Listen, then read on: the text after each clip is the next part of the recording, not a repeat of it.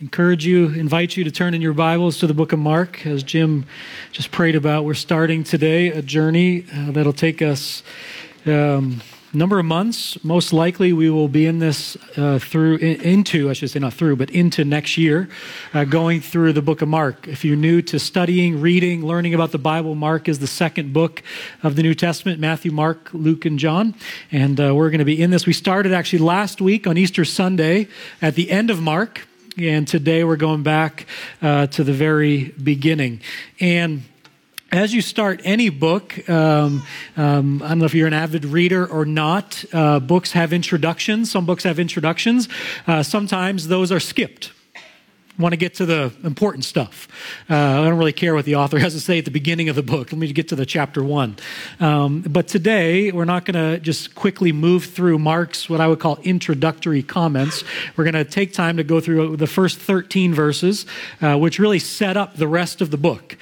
These themes we're just going to touch on today fairly quickly. I'm going to give you some background information so you know kind of the context, and then we'll pick up these themes throughout our journey together. But Mark chapter 1, and again, as we start a book, it's important to know a few things about it. Whenever you read a new book of the Bible, I would encourage you, there's a number of resources online.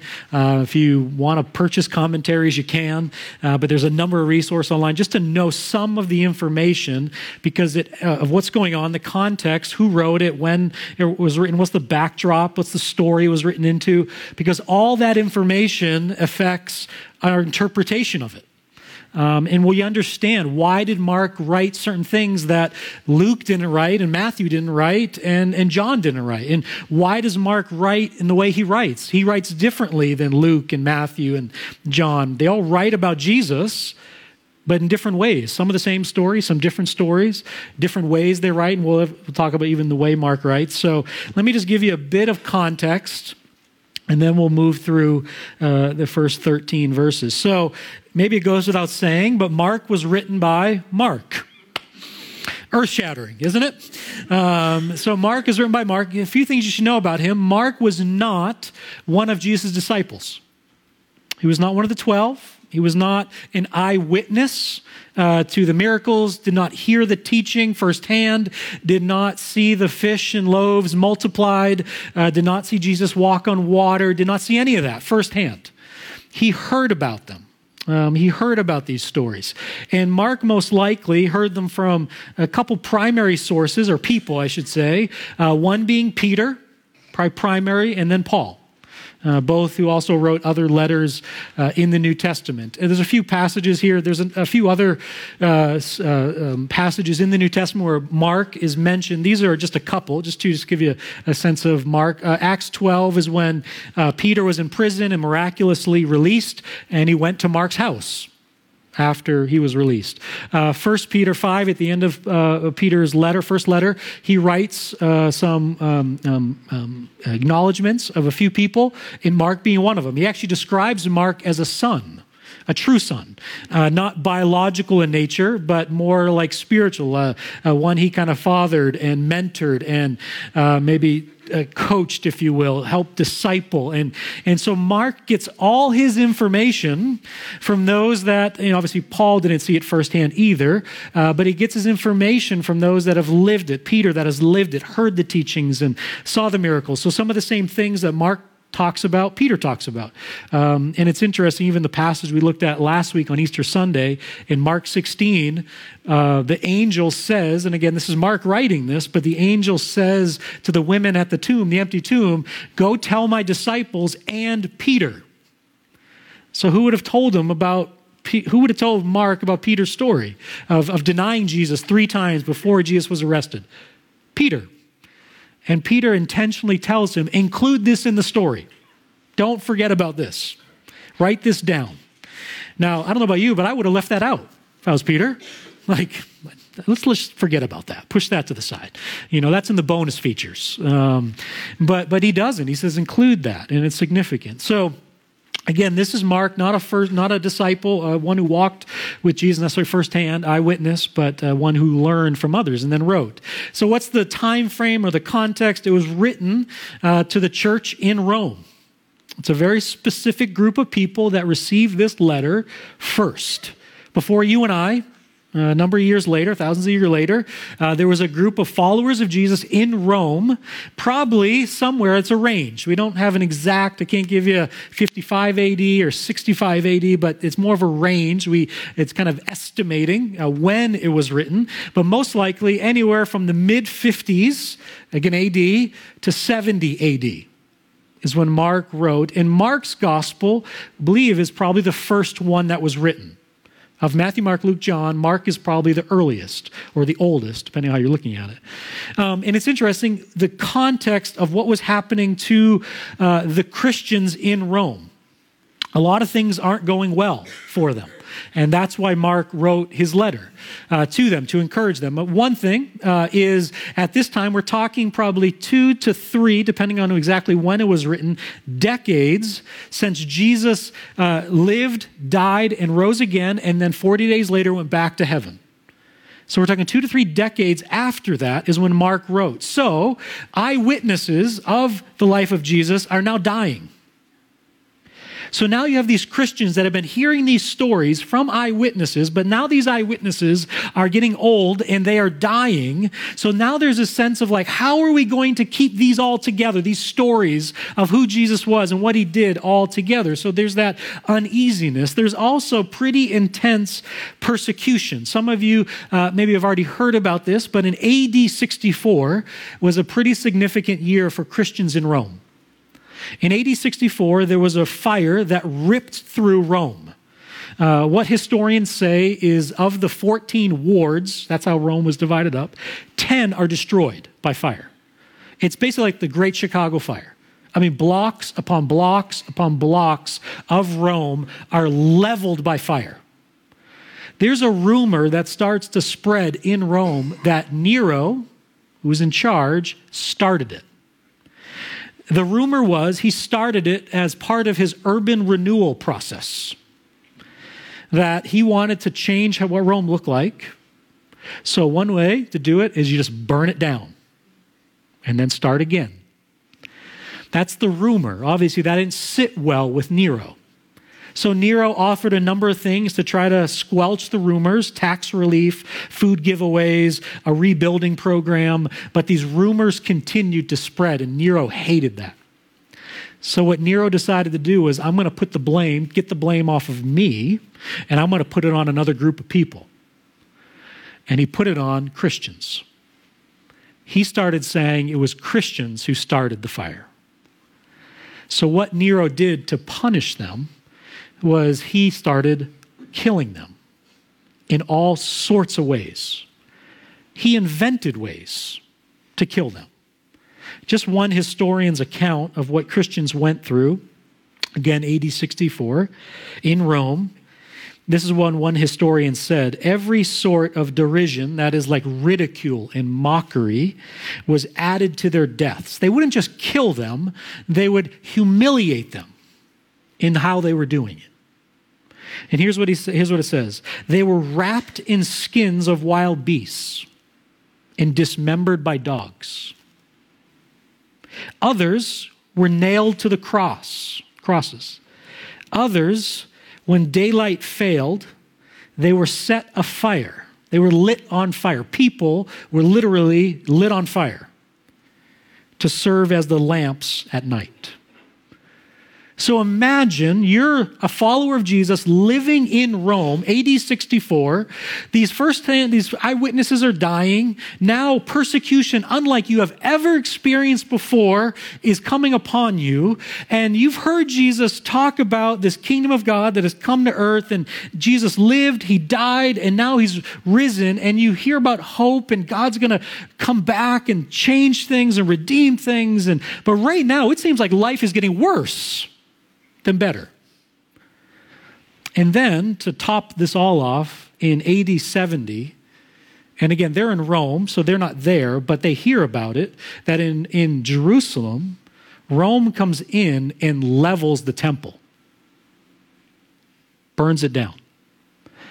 The Jews had revolted. There was a war, and they actually did well for a little bit. They were actually winning to some degree against Rome. But then Rome being Rome, having more manpower, weapons, people, they eventually started winning battles. And they pushed all the way down to Jerusalem. And when they got to Jerusalem, they said, we're going to let you know how bad, or punish you for what you've done to us. And they destroyed the temple. So imagine being a follower of Jesus. You're going through this persecution. You hear that now the temple's gone. Your place of worship is gone. What is going on? And that is the backdrop, if you will, that Mark wrote. Many believe Mark wrote his letter really as a pastor, as a pastoral response to these people he cared about, to help encourage them, help them keep going, help them stay the course, help them not give up. Because for some of these people, to confess being a follower of Jesus potentially meant you were dead. You're going to be fed to the lions. You were going to be dipped in oil and lit on fire. That's what it meant for some of these Christians. So Mark writes this letter hoping to encourage and inspire and keep them going, living, following Jesus' example in the midst of a culture and circumstances that are going from bad to worse. And I wonder, maybe some of you feel that way today. You look at what's happening in our world, in our nation, in your life, and you're just like, God, it's really hard right now. It doesn't seem to be getting better. And we have the Gospel of Mark that'll speak to us still today about what it means to follow Jesus, follow his example, and live for him. Like we even saw the video, Betty. What does it mean to follow his example and how we love people that maybe we typically wouldn't love, or move towards people we typically wouldn't move towards, to live for Jesus? So for the next several weeks, months, we're going to be learning from the example of Jesus. And it's important to know context, because it helps us understand why Mark wrote certain things in his letter, because he's writing to this context that still even speaks to us today. So here's what Mark does. He introduces in this kind of introductory material, first 13 verses. And again, he didn't write chapter verses. That was added later. It helps us organize things, helps us know where we're going today. But here's the big idea. Mark's going to introduce us. He introduces us to Jesus, who's the central character in all that will follow. Mark isn't the central character. John the Baptist isn't the central character. The disciples aren't the central characters. They're important. They play a role in all of this. We're not the central characters. But friends, as we go through Mark chapter 1 all the way through chapter 16, Jesus is the central character. It's about him. And Mark writes about him. John points to him. The disciples learn to live for him, follow his example, and we do the same today.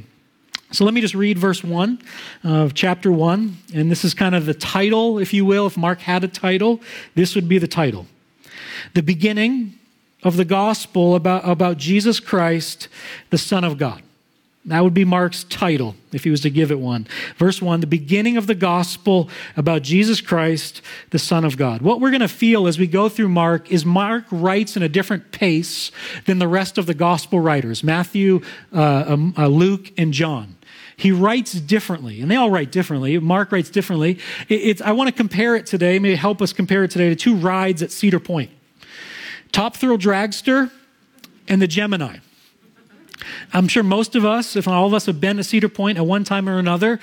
These are two rides that are at Cedar Point still. The one on the left, top left there, is Top Thrill Dragster. I need to confess to you, I have never been on this one, nor will I ever go on this one.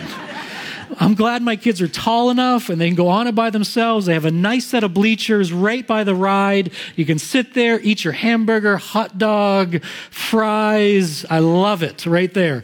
The one on the bottom right is the Gemini. I go on the Gemini. So the difference between these two rides is really how they start. So Top Thrill Dragster, you can see, again, if you've never been on it, there's a first-hand kind of perspective. You're sitting on this roller coaster and there's no hill.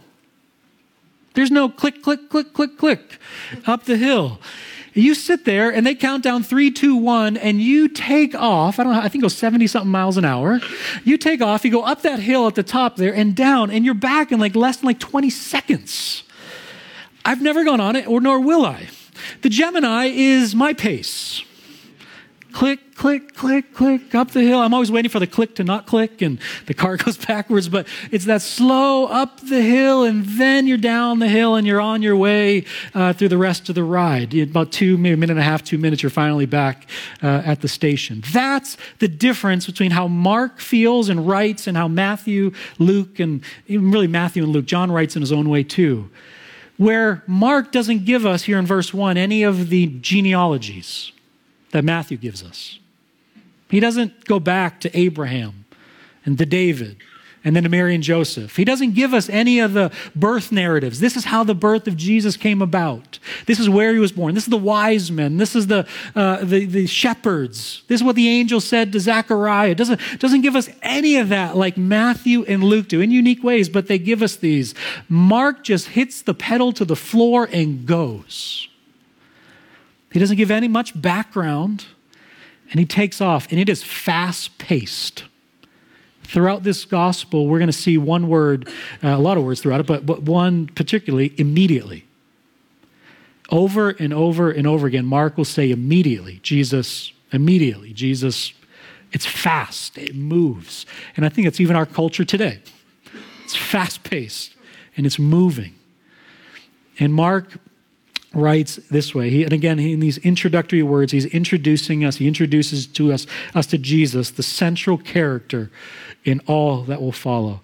And just one other thought I want to put on our radars that we'll keep coming back to today and the next weeks and months ahead is we want to do our best to dig into the original context and how would the original readers of of this letter hear it. There's some images and words and pictures in these even 13 verses that when we think about it, we think about it through our lens. But I want us to dig into and take the time. Even though Mark is fast and it moves quickly, there are details, there are like breadcrumbs. If you stop long enough and think about them, there's deep meaning to what's happening. So I want us to make sure we always go back to what would the original readers have heard and thought when they read Mark. Because they read it through a different lens than you and I do.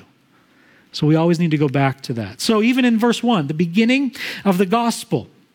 When we hear gospel, we can automatically think of the literary genre of the first 4 books of the Bible, New Testament, Matthew, Mark, Luke, John. They're gospels. They talk about the life of Jesus.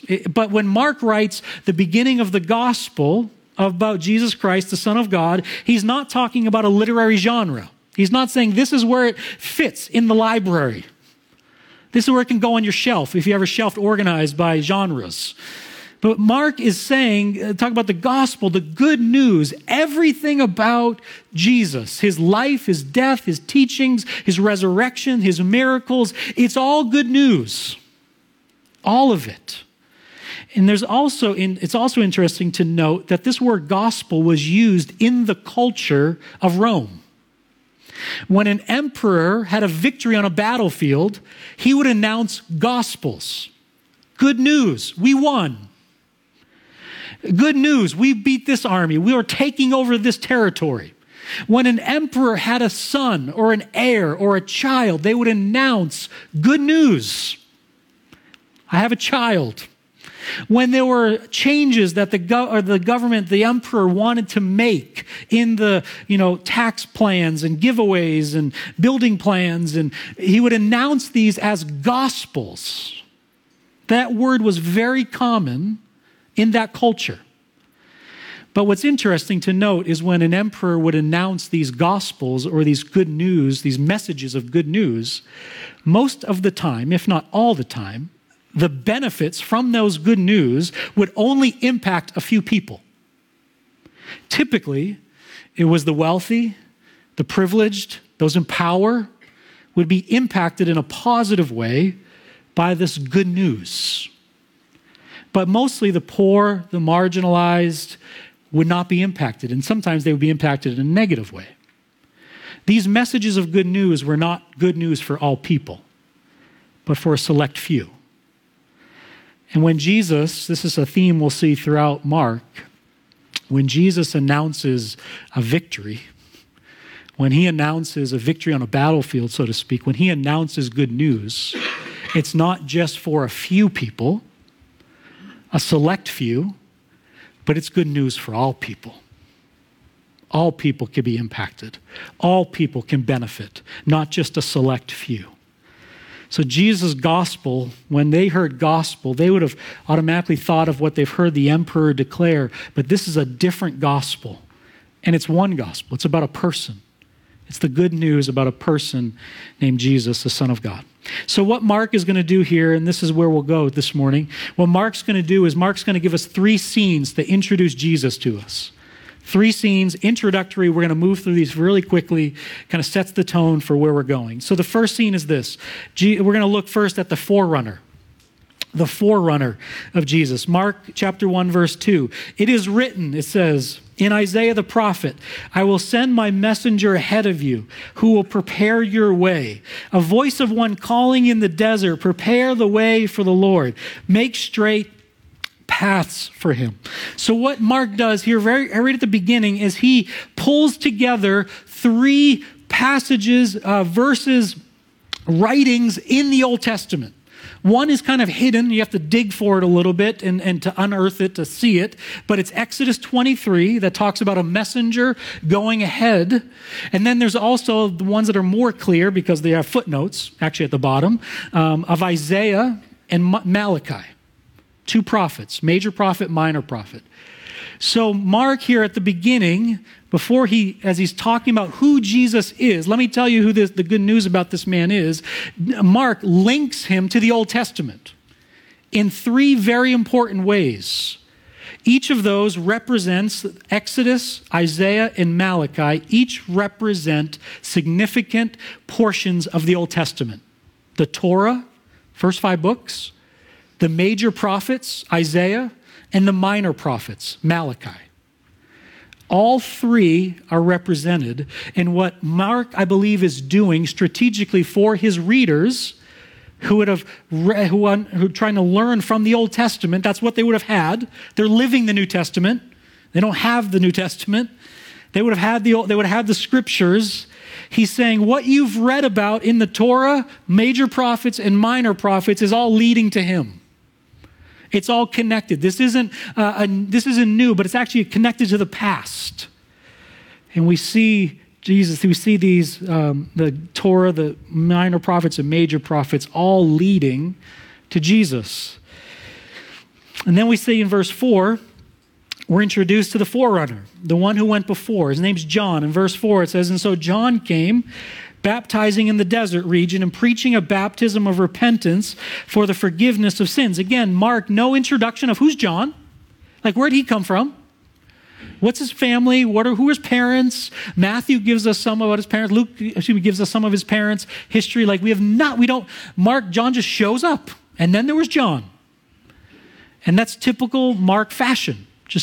And again, the readers probably would have had some background to know. So Mark doesn't give us all that background that other gospel writers have given. But John, we're told, came baptizing in the desert region. So he's not in the city. He's not in Jerusalem. He's out in the desert. He's out in the wilderness. It wasn't a place that you like to go. Some of us like to get out in the wilderness. I'm not one of them. I like my creature comforts. I like a couch, restroom, bed. Some of you love the wilderness. But this isn't the wilderness you just go to hang out in. This is a dangerous place. This is a place desolate. You don't typically go. But John's out there, and he's at a very well-known river, the Jordan River, and he's preaching a baptism of repentance for the forgiveness of sins. It says, we're told, the whole Judean countryside, so they're near Jerusalem, they're in the outskirts of Jerusalem, the whole Judean countryside and all the people of Jerusalem, interesting, people from the city went out to the wilderness, which was very uncommon.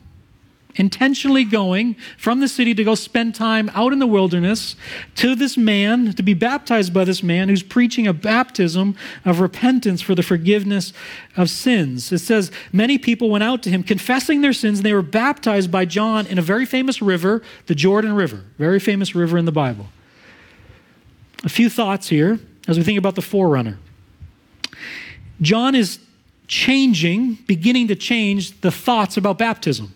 In this context, baptism was something you did more for purification, symbolically purifying, not necessarily purifying from sins, but purifying yourself so you be clean, considered clean in their sacrificial system, to be clean.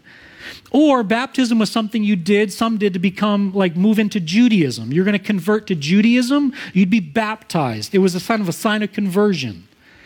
But John's baptism is a baptism of repentance for the forgiveness of sins. That's different. And John is calling people from the city. Remember what's in the city? The temple. The temple was the place where they offered sacrifices so that their sins would be forgiven.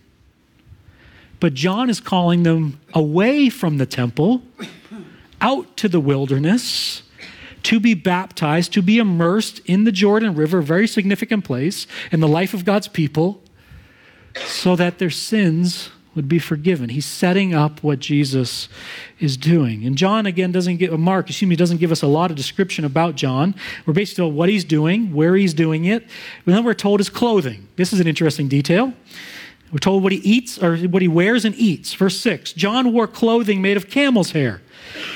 And he wore a leather belt around his waist. And he ate locusts and wild honey. John is not trying to be a trendsetter.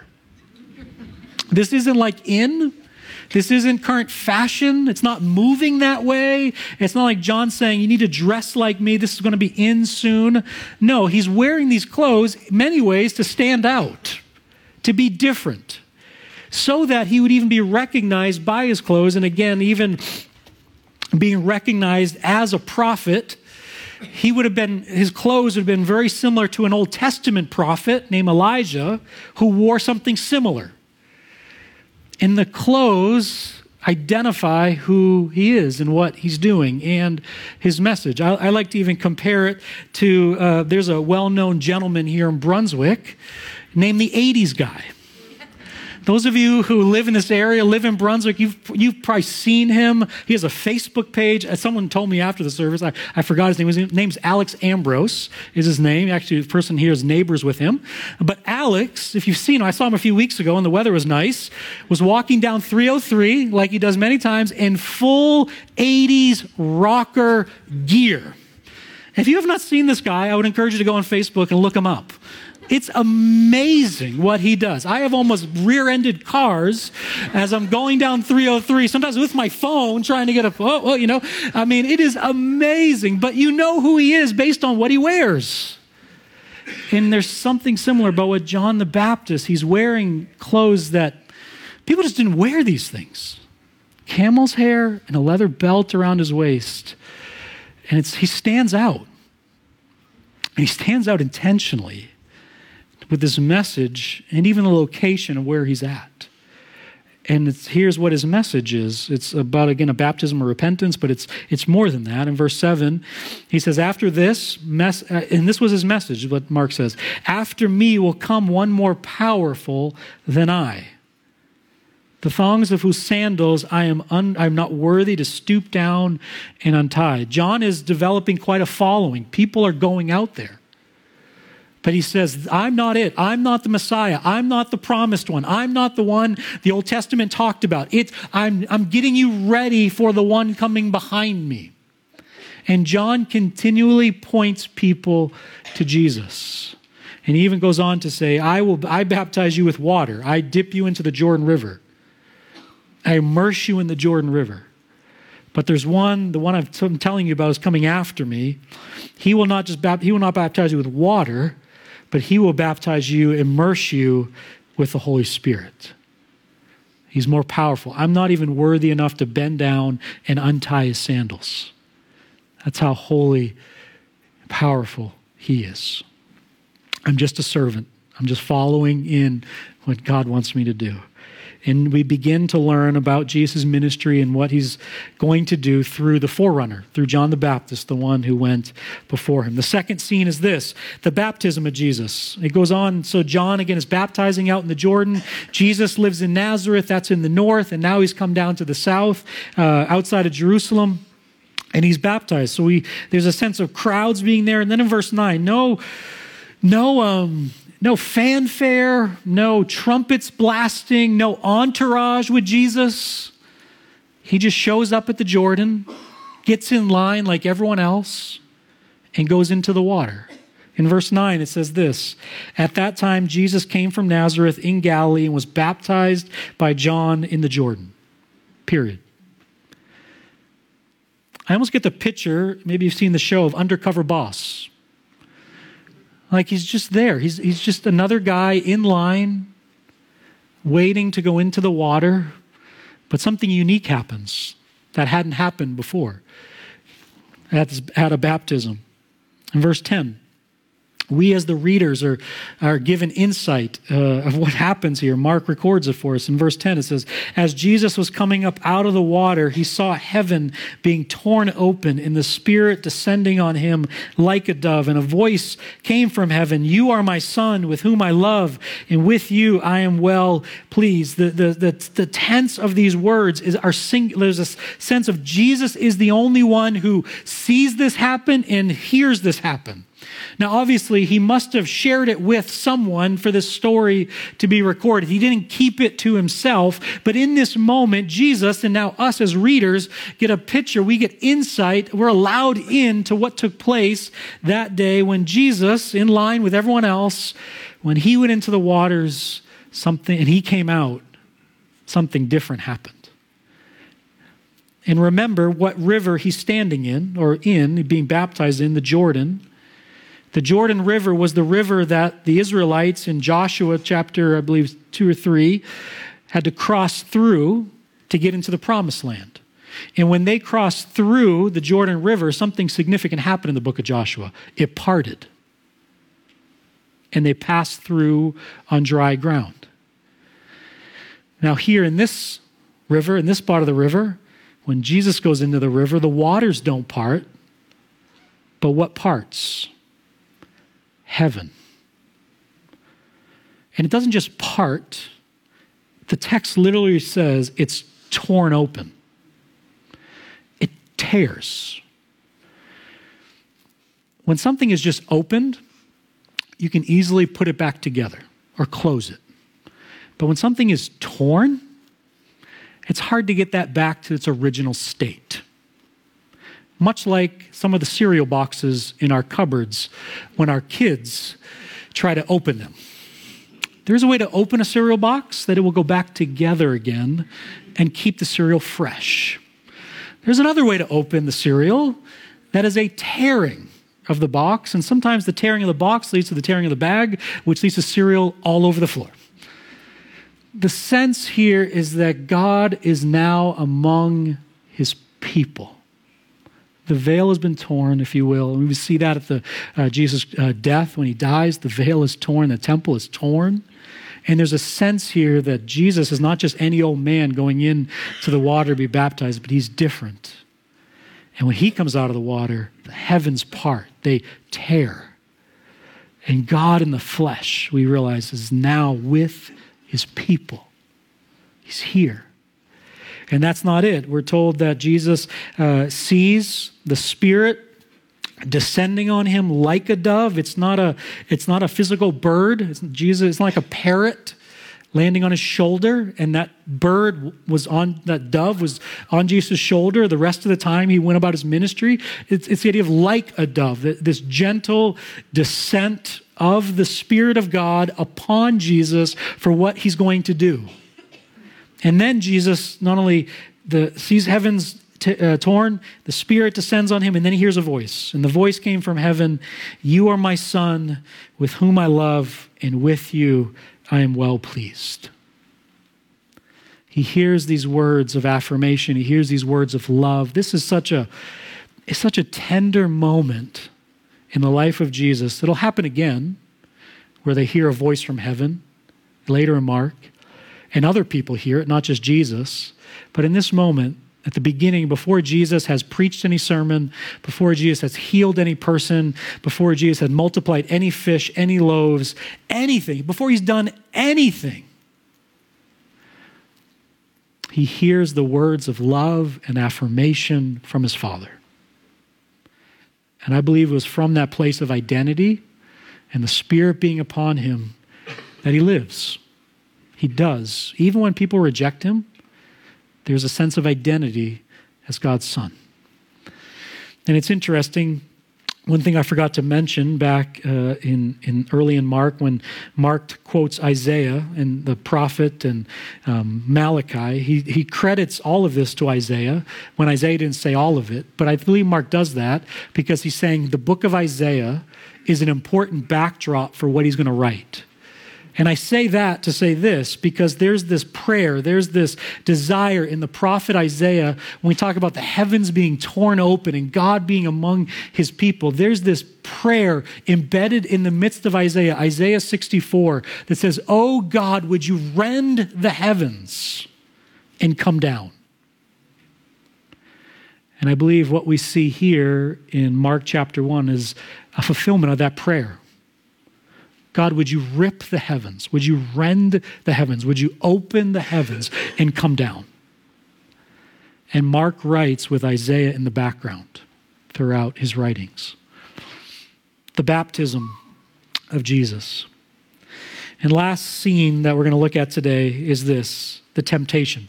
The temptation of Jesus. We'll move through this quickly. The temptation, verse 12, chapter 1. It says, at once, so the sense soon after, again, Mark's moving fast. We have no time to waste. We're moving on.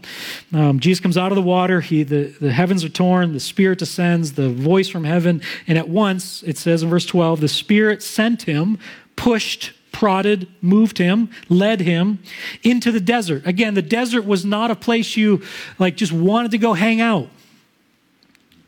The desert was a place but it was a key place in God's development of his people.